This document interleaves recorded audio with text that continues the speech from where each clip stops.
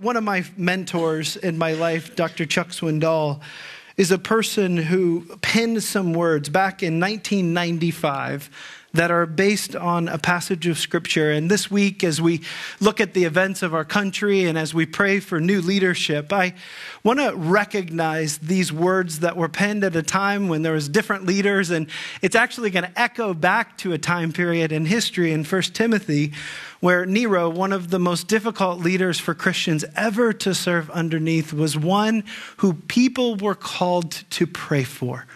And so this morning, I want to remind you of 1 Timothy chapter 2, verses 1 through 4, and then I want you to hear the words of Chuck Swindoll. First of all, it says this: "Then I urge that supplications, prayers, intercessions, and thanksgivings be made for all people, for kings and for all who are in authority positions, that we, as Christ followers, may lead a peaceful and quiet life, godly and dignified in every way. This is good, and it is pleasing in the sight of God, our Savior, who desires all people to be saved and come to the knowledge of truth." God's heart is for every person to understand his loving kindness for them. Chuck Swindoll puts it this way: "So we pray for our leaders, whether they're Christian or not. We pray that they come to faith in Christ. We pray that their decisions honor God and allow for the free spread of the gospel." That's at the epicenter of this. Lord, would you allow the lighthouse of the gospel to offer hope to our nation and to the world? We pray that God would reach into the souls of our local, state, national, and world leaders who don't know him, that he would save them and incline their wills towards him. Our prayers, I like how he ends this, our prayers can make a difference. Do you believe that?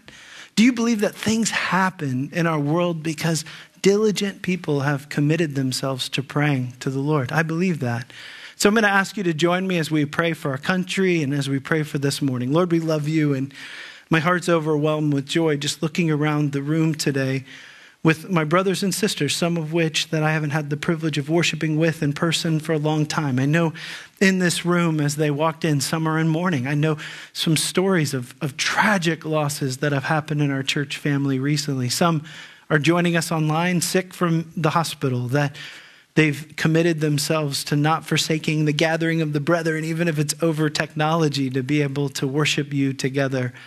And as we filled this room with your praise, Lord, I want to begin by just saying thank you. Lord, thank you for knowing our needs more than what we do. I can't help but think about a year ago as we were anticipating our missions conference, us not knowing at all what 2020 was going to look like, but you did.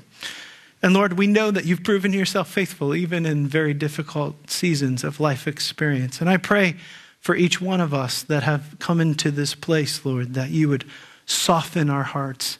Lord, I pray for the mission that you've given us, that you've left a very specific mission for Christ followers to be ambassadors for the truth, to love others, to understand the truth of the gospel in our own lives, and to be such models for the gospel that others stand back and it's been seasoned with salt and it's so attractive that others say, that's what I want to experience. That's who I want to be. That's where I can find hope. And so, Lord, today, as we see a transition of power in our country, we pray for those new leaders that are established. Lord, we pray that you would be the most important thing about them.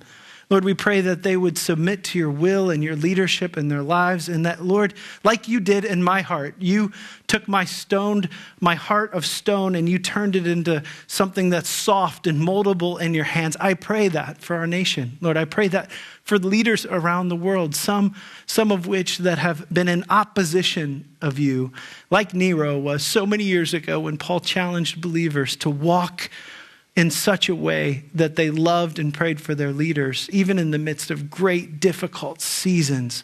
Lord, teach us how to care for their hearts. Teach us how to love those who are around us that are our neighbors. And I pray this morning as we turn to your word, that today would be a source of encouragement for each one of us. Lord, that we would be people that are not just hearers of your word, but that we're doers of your word. And I pray, Lord, that as you speak to our hearts today, that we would find ourselves recognizing what it means for us to represent you to a world that desperately needs it. In Jesus' precious name we pray. Amen. So I'm hesitant to share this story. I've never shared this story publicly. I guess I did in the first hour. But when I was about 11 years old, this is kind of a cringeworthy story. But when I was about 11 years old, my best friend in the world, we went to Kings Island together. Some of you know Kings Island, the Beast and the Vortex and the Eiffel Tower. I grew up in the Dayton area, so that was our version of Cedar Point. And I was so excited about this time with my friend because he and another one of his friends and I were going to be able to go with his parents. And what they did when we first arrived there is they gave my friend some money and they said, we'll see you at 6 o'clock. And so we had the park to ourselves. It was pretty exciting. We were all tall enough to ride the rides. And it was about after the second ride that my friend conspired with the other friend to abandon me. And so I got left alone. Let me just tell you, the Vortex is not fun by yourself. I'll just tell you that much. The Beast is wonderful, but it's no fun when you're riding that ride. It was literally all day. And I didn't have any money. So, you know, like those fountains where people throw quarters and things? I think I dug in there. You guys like, oh, this is so sad, right? Like it was that miserable of an experience. I think I need counseling for that experience. It was so painful. But my friend that day did something that many of us have both experienced and we've also done before. And so what my friend did was that he abandoned me. It seems kind of straightforward. It was painful. It was embarrassing. It stole away from something. And today what we're going to see in Job's life is that he's going to have a group of friends that are friends. Like these were people who actually were doing some pretty incredible things in his life. And we're going to learn from them some things about friendship. And in fact, we're going to learn that God is accurate in Proverbs when he says there is a friend that sticks closer than a brother, that they're going to spend a week just listening to him, just sitting at his feet. They're going to get this friendship thing right. And then over time, they're going to move into a state of abandonment that's going to ultimately just continue to be a sucker punch, hitting Job right in the process of him trying to recover from so much loss. And I'm guessing for some of us, we feel that way in our lives. We've experienced the friend that sticks closer than a brother. And we've also experienced the opposite of that, a friend that doesn't stick closer than a brother. One of the gifts that we have when we study God's word in large sections together is that we can kind of look at different portions of Job. And today we're going to be all over the book of Job. We're going to look at these friends. We're going to hear their counsel. We're going to listen to their advice. Some of it is good advice. Some of it's terrible advice.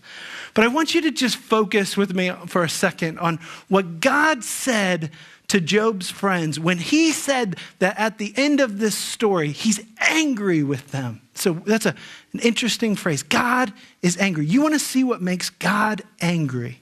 It's not just that these men abandoned Job, but I want you to see in these words, it says this, for after the Lord had spoken these words to Job, the Lord said to Eliphaz the Temanite, one of the three accusers that we'll focus in on today, he says, my anger burns against you and against your two friends, for you have not spoken of me what is right. Do you understand what's significant about that? Is that he's angry with them for not representing God well to his friends. And so this morning, as we study this together, as we sung that song, I think like this has been a convicting message for me, because I stand in front of you and I say, what does God's word say to us? How do we live our lives? And it's part of my job to represent to you what God has to say to you in the midst of suffering, challenges, and privileges and opportunities. And part of this is that the conviction is that we, to our friends and to those who surround us, represent the love of Christ well. Do you remember what Satan did in the garden? Is that he misrepresented God to Adam and Eve. And the consequences were tragic, right? That Job's friends are going to get to a point where they're so frustrated with their friends' suffering that they're going to start pulling things out of the air, and they're going to start to say, well, if I were you, I guess this is probably what's going on. And they fill in the blanks. And I just want to remind you, as we continue to study this book, that what Job does in the midst of being abandoned, when you kind of look at that, in whom do we trust? You know the line, in whom do we trust when our friends abandon us? What's great about it is our God is still trustworthy, right? That he's still the God of the universe, that we can trust him when everybody else leaves us alone. when they abandon us. And I find myself so encouraged about this, that I'm not just the person who's been abandoned. And I confess this, even in this passage when it talks about his two friends. The Hebrew word for that is actually the same word that we translate as neighbor. In fact, it's translated neighbor more often than friend. And I confess that I have been on the side at times of being the person who wasn't just the one abandoned, but I've done the abandoning. I can remember a time, I'm embarrassed to say it, but it was elementary school dodgeball in the gymnasium, playground ball, full speed, threw it at this young man. Matt Malleus is his name. Matt was wearing glasses. I hit him right in the face, shattered his glasses. And after the fact, when my friends were giving me high fives and everything, I forgot he was a person, actually, until he and his family showed up at my front door at my house. And when they came to the door, they said, "Look what your son did to our son. Look what your boy did to our son." And my parents had to watch this pan out. And it wasn't until that moment that I remembered that he's a person. He's a person with feelings and emotions. Here I was, actually, he'd attended our church a couple of times. And I didn't even notice it. And I was so humbled, so convicted. Sometimes you're the abandoned one. But let's also be honest. Sometimes we do the abandoning. Sometimes the pain's too much. Sometimes other people suffering. The stench of it, if we could say that. Job, remember, he smelled bad. He said he was repellent. He was so sick that it moves us to a point where we forget the power of presence. We forget the power of what it means to obey and follow the leadership of God. What's interesting is good friends. We see this in the early verses of Job's friends. They kind of get this right. Good friends understand the unique power of presence. They understand the unique power of pursuing others. They're going to make an appointment to spend time with Job in his suffering. And they also understand what it means to share in suffering. You know, friendship done right is a source of great strength amidst suffering. This is what Job's friends say about him, actually. They describe Job as being an incredible friend. It says this in chapter 4, verse 3. It says, "Behold, you have instructed many. You have strengthened the weak hands. Your words have upheld him who is stumbling, and you have made firm the feeble knees." That's a great definition of a good friend. That you've had other people's backs. You've cared for them, Job. You've done this well. And then what we see is Job's friends actually early on do an incredible job of understanding and practicing the ministry of presence and also the ministry of pursuit. We all want to be pursued, by the way.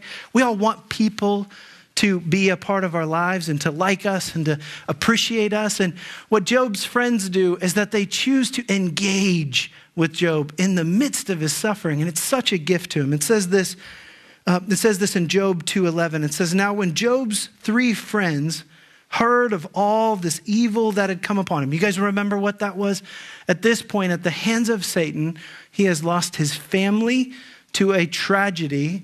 He has lost his health. He's got boils on his body. He's inside and outside. He's super sick. In fact, the description is of him taking clay pottery and scraping these wounds on his flesh. And it's just nasty. It's gross. He smells bad. His wife complains of his bad breath. I mean, it's sad, right? And yet what his friends do is they find him. They join him. It says they came each from his own place. Eliphaz the Temanite, Bildad the Shuhite, and Zophar the Naamathite. They traveled. They made an appointment together to come and to show him sympathy and to comfort him. What a gift. The ministry of presence is incredible. Some of you have done this for others. You've been in rooms with family members that are suffering, and you've just been in the room. You've listened. People have done that for you. In fact, Job's friends, they do this for one day, and then it turns to 2 days, and it's day and night, 3 days, 4 days, 5 days, 6 days.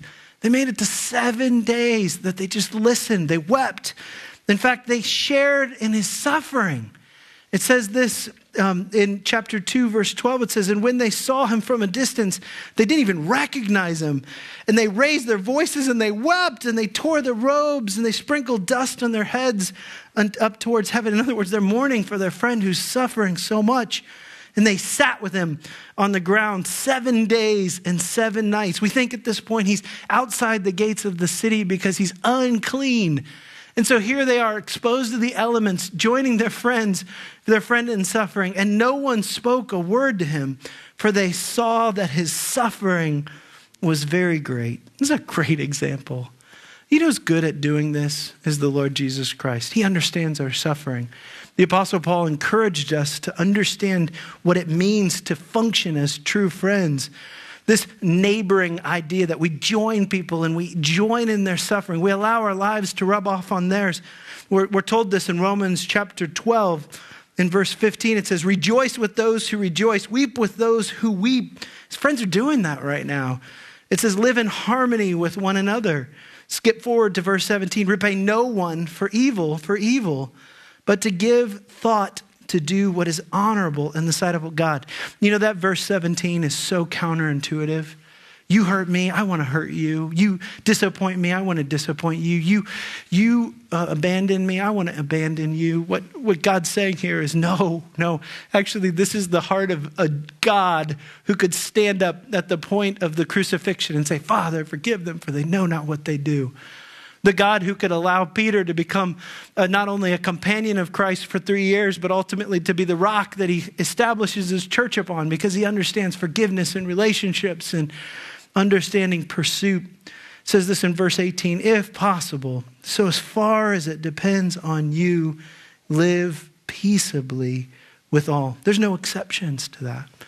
That is the mandate for the Christ follower. Figure out how to be peaceful with people. Some of us need to hear this morning.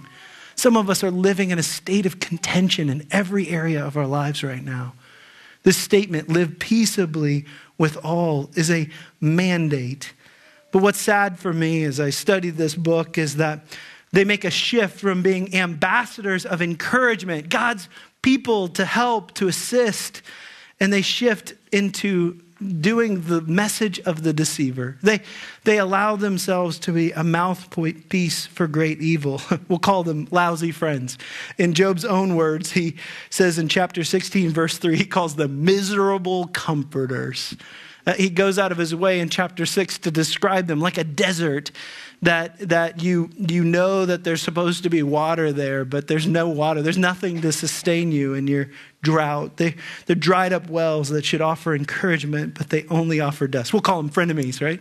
So Job's 3 frenemies show up, and I want to just remind you that lousy friends falsely assume to know why good and bad things are happening.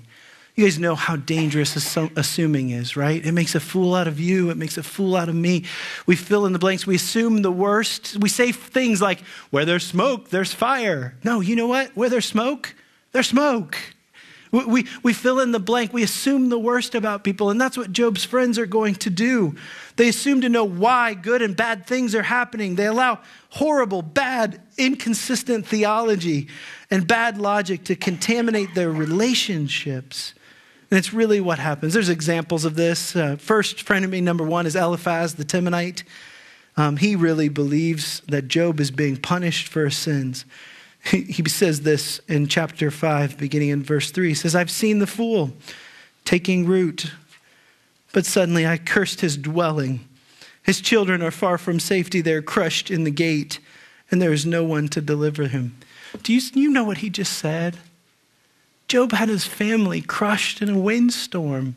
His friend is standing up and he goes, I know what happens to the evil people. Their families get destroyed. Isn't that tragic?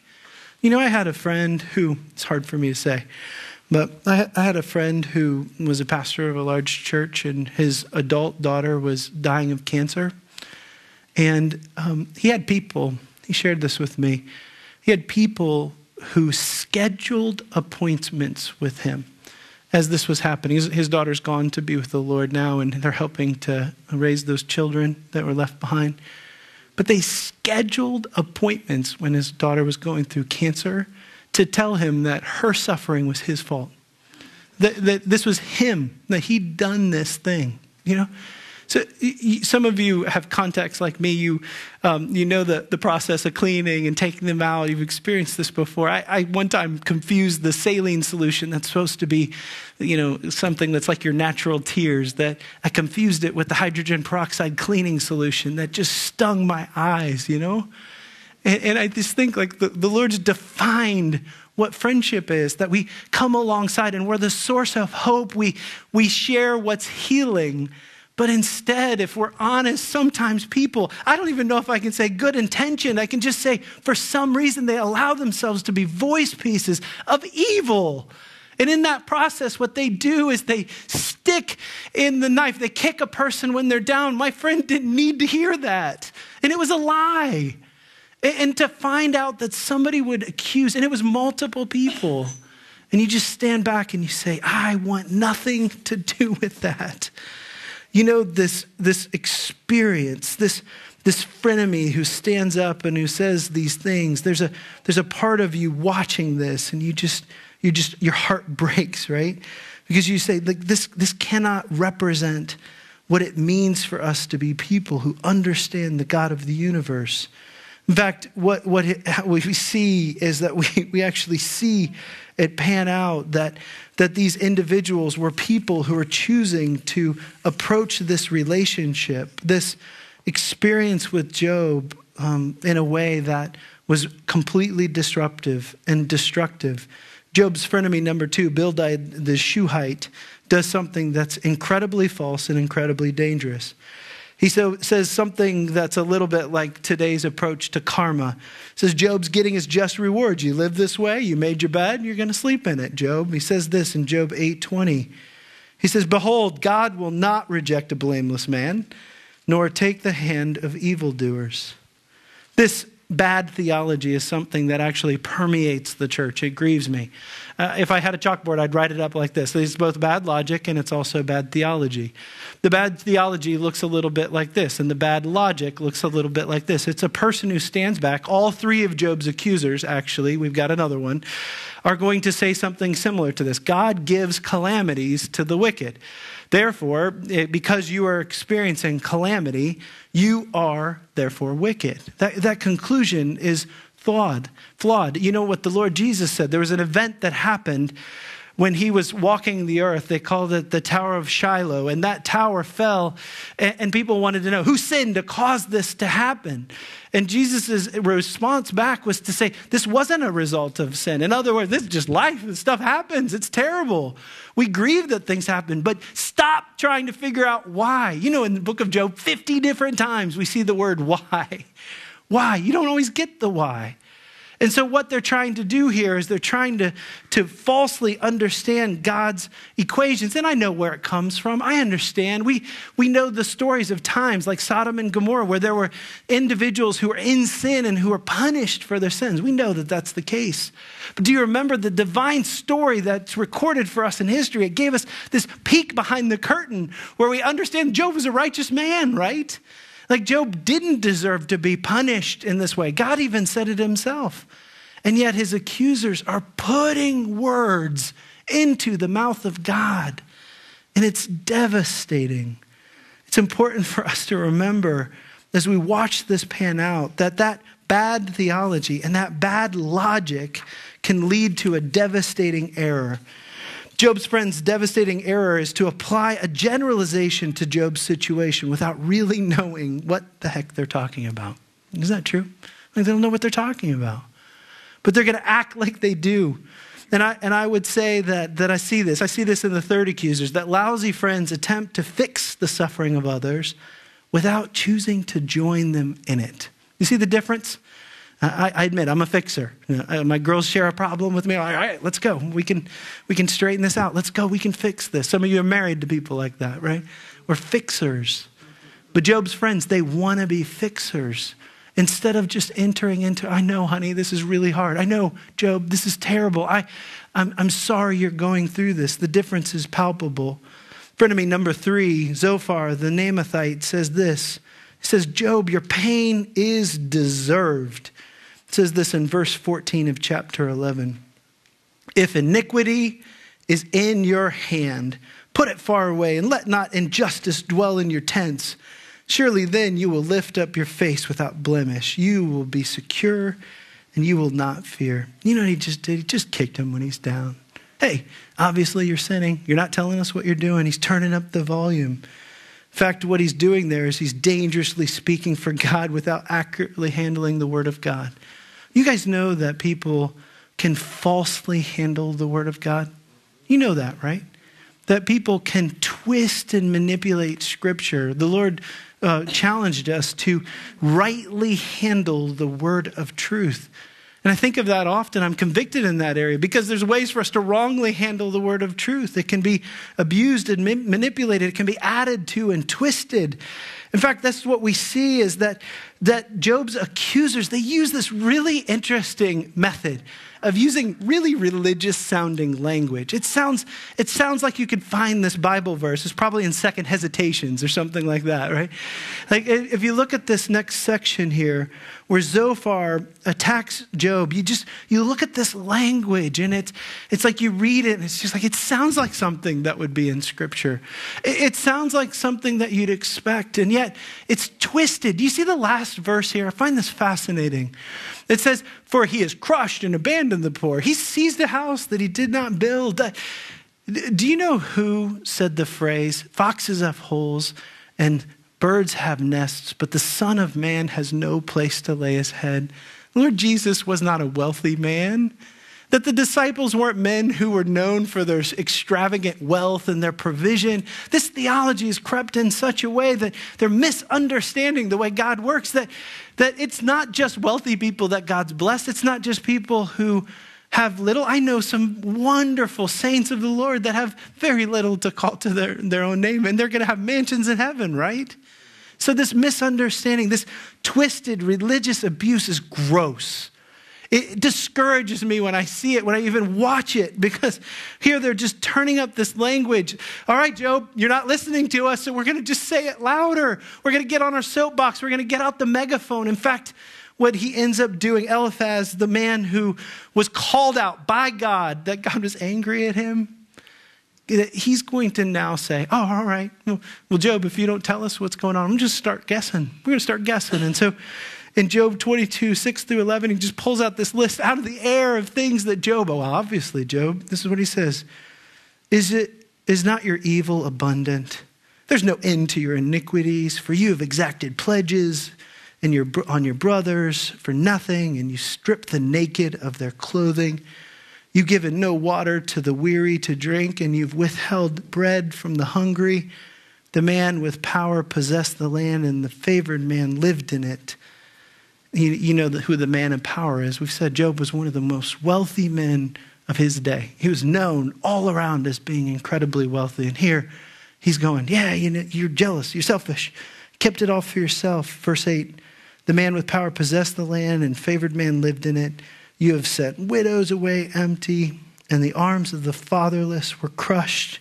Therefore snares are all around you, and sudden terror overwhelms you, or darkness so that you cannot see, and a flood of water covers you.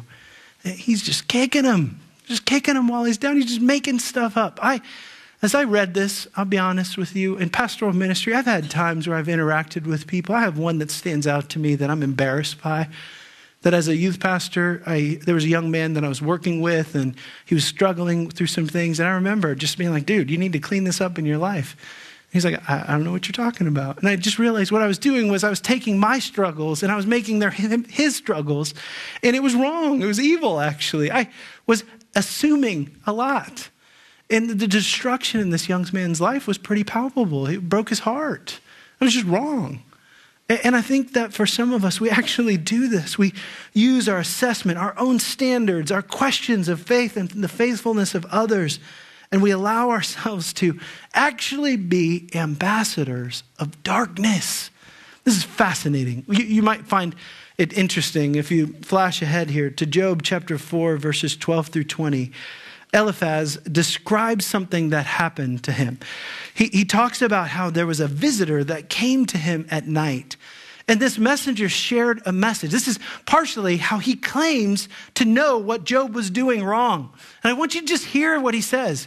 He says, now a word was brought to me stealthily. My ear received the whisper of it, and thoughts from visions of the night, when sleep falls upon men. Dread came upon me, and trembling, which made all my bones shake. A spirit glided past my face. The hair of my flesh stood up. It stood still, but I could not discern its appearance. A form was before my eyes. There was silence. Then I heard a voice, and the voice said this, can mortal man be in the right before God? Can a man be pure before his maker? Even in his servants, he puts no trust. And his angels, he charges with error. Guess what? That's a message of darkness. That the messenger that's visiting him at night is not from God, but instead it's a messenger of evil. That last phrase does not mesh with what we understand of the God of the universe, who desires to seek and to save that which was lost, that desires restoration. And so what this man just did was he showed his hand and he said, I've listened to evil voices, and I have been a megaphone for evil voices propelling darkness forward. Isn't that tragic? Can you imagine allowing yourself to be a tool used in the hands of the deceiver to cause trouble and discouragement? Some of you can relate to this. Every once in a while, you'll see a van or vehicle that's just plastered with signs all around it, right? It's maybe a person's religious views or their political views. You see it kind of every square corner. You kind of wonder how they can see out, you know. There's one of those that's on my commute that I see every day. And it's some of the statements that are on there, they're big verses that are in. Sometimes it's a message of hate or discouragement. It's a political opinion. It's just a profound, you know, it's just this declaration. I have a neighbor that's like this, that in his yard, he's put up these big billboards and signs, and some of them actually just spew hate. It's actually really sad. It breaks my heart. My one daughter won't let me walk down that block because it's sad. It's just hard to go by. And when I go through that, and when I look at it, and when I watch it, I can't help but think, like, what would that look like in my life to do this, to stand up and to declare my opinions or my preferences in such a way that others are forced to understand it or to receive it. And then in that process, I found myself very convicted, deeply convicted by what I've experienced historically as a pastor over the past 20 years. Is that I've recognized that maybe it's not plastering opinions on the side of our car. Maybe it's not that we put the signs in our front yards, but the World Wide Web is pretty public, news to self, right? That people read what we write and what we post and what we publish. And I myself, I'm not great at social media, so you have to forgive me on this, that I don't know all the right terms and things, but what I've known is that I've had over 20 years, people consistently who've come up to me and they've said, hey, Pastor Sean, did you know that this teenager in your youth group, that this is what they published online, and this is what they're saying about this or about this opinion, this purpose, this statement, and it's kind of a hate, and then a Bible verse. It's discouragement, frustration, opinion, and then it's a Bible verse. And I'll just tell you, when I hear that, it just breaks my heart, because it's just as public as plastering this on the side of your car. It's more public. In fact, I had an experience, this is crazy, but one of the early missions trips that I went on to Africa, that we had a student that was on that trip, and then afterwards they loved to go online, and some of the stuff that they shared did not represent the loving kindness of the Lord Jesus Christ. And I had a pastor in Africa call me, actually, or write me and say, hey, did you know that they're posting this? It's on the web. It's World Wide Web. It's everywhere. It's recorded. And if it doesn't represent these things, I want you to remember this: love, joy, peace, patience, kindness, goodness, gentleness, faithfulness, self-control, then it's something we have to evaluate, you guys. We have to run it through the grid of understanding. Is this lifting other people up, or is it representing something that is not of Christ? You remember that statement, the fruit of the Spirit. It defines the very personification of the Lord Jesus Christ, right? It represents what it means for us to live and love a world that desperately needs hope right now. And so even in that first passage of scripture that I read, remember, the goal is to be ambassadors for light. And that's some people right now, I don't know why. I feel like it might be a full-time job for some people. They just spend time wrestling and posting and sharing. And I will tell you that not all of it fits this category of love and joy and peace and patience and kindness and goodness and faithfulness, gentleness and self-control. And so I want to remind you this morning, before you post anything, that it's appropriate for you to stand back and for you to ask yourself, is this lifting the name of Christ high, Or is this tearing something apart, tearing down? Is this my opinion? Or is this God's hope? Opinion, hate, opinion, fear, opinion, Bible verse. I think that that's common. It scares me. And I think what happens often is what Job's friends actually tried to do is that we try to defend God. But at the end of the day, what's possible is that we do more harm than we do good.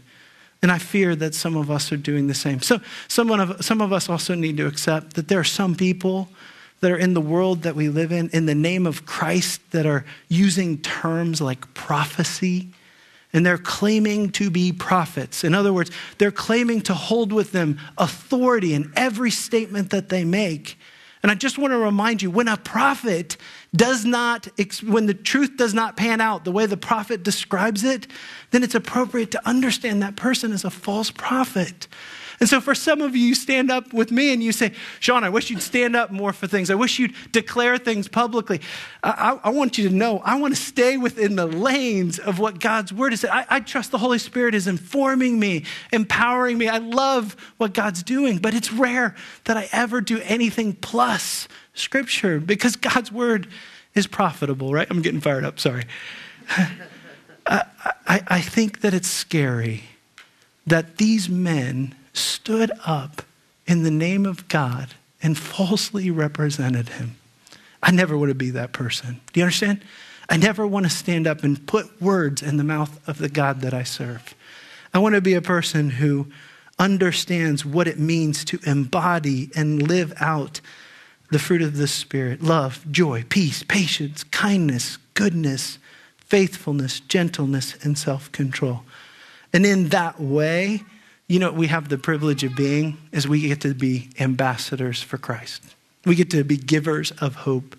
We get to be those who join in God's ability to declare his loving kindness. Eliphaz was listening to a messenger, and in my opinion, it was not God's messenger. He was declaring it boldly like it was, and the sadness and the results of that were tragic. The good news is that there's hope for us. There's encouragement for those of us, especially those who have left alone and been left alone in our lives.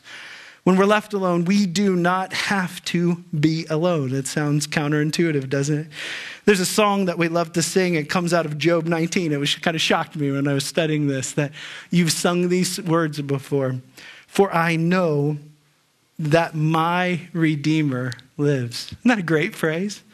So Job said that in the midst of the crisis, that he understood God's perfect love. I love these words in 1 John 4:18. It says, perfect love casts away fear. Isn't that wonderful? Perfect love casts away fear.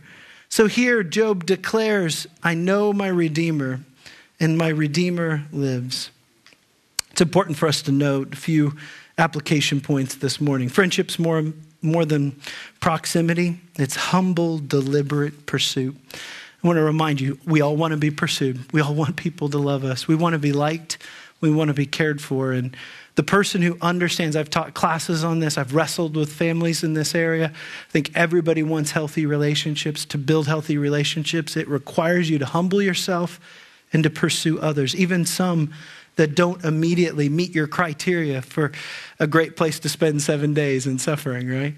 That they don't meet your criteria for what you believe is friend material, but instead what it means is that you understand that friendship is more than just being there. It's humble, deliberate pursuit. I also think it's important for us to remember that we should be people who diligently pray for those who disappoint and hurt us, and seek restoration whenever possible. Can you imagine the words of the Lord Jesus Christ for those very people who were nailing him to the cross, that he said, Father, forgive them, for they know not what they do. That's pretty incredible, isn't it? That's amazing grace. That's what it is. And I think for each one of us, that's what God's asking of us, is to be people who pray for those who disappoint us, who hurt us, to seek restoration whenever possible. That's when people have sinned against you. That's when you've been hurt, when you've been disappointed and discouraged. I want to ask you a few questions by way of application. I invite the worship team to come forward as we prepare our hearts to close the service out. And I just want to ask you, what kind of a friend are you? Especially when your friends are suffering. Are you a person that abandons? Are you a person that kicks others when they're down? Are you a person that understands what God's definition of friendship is? You remember that restores the weak.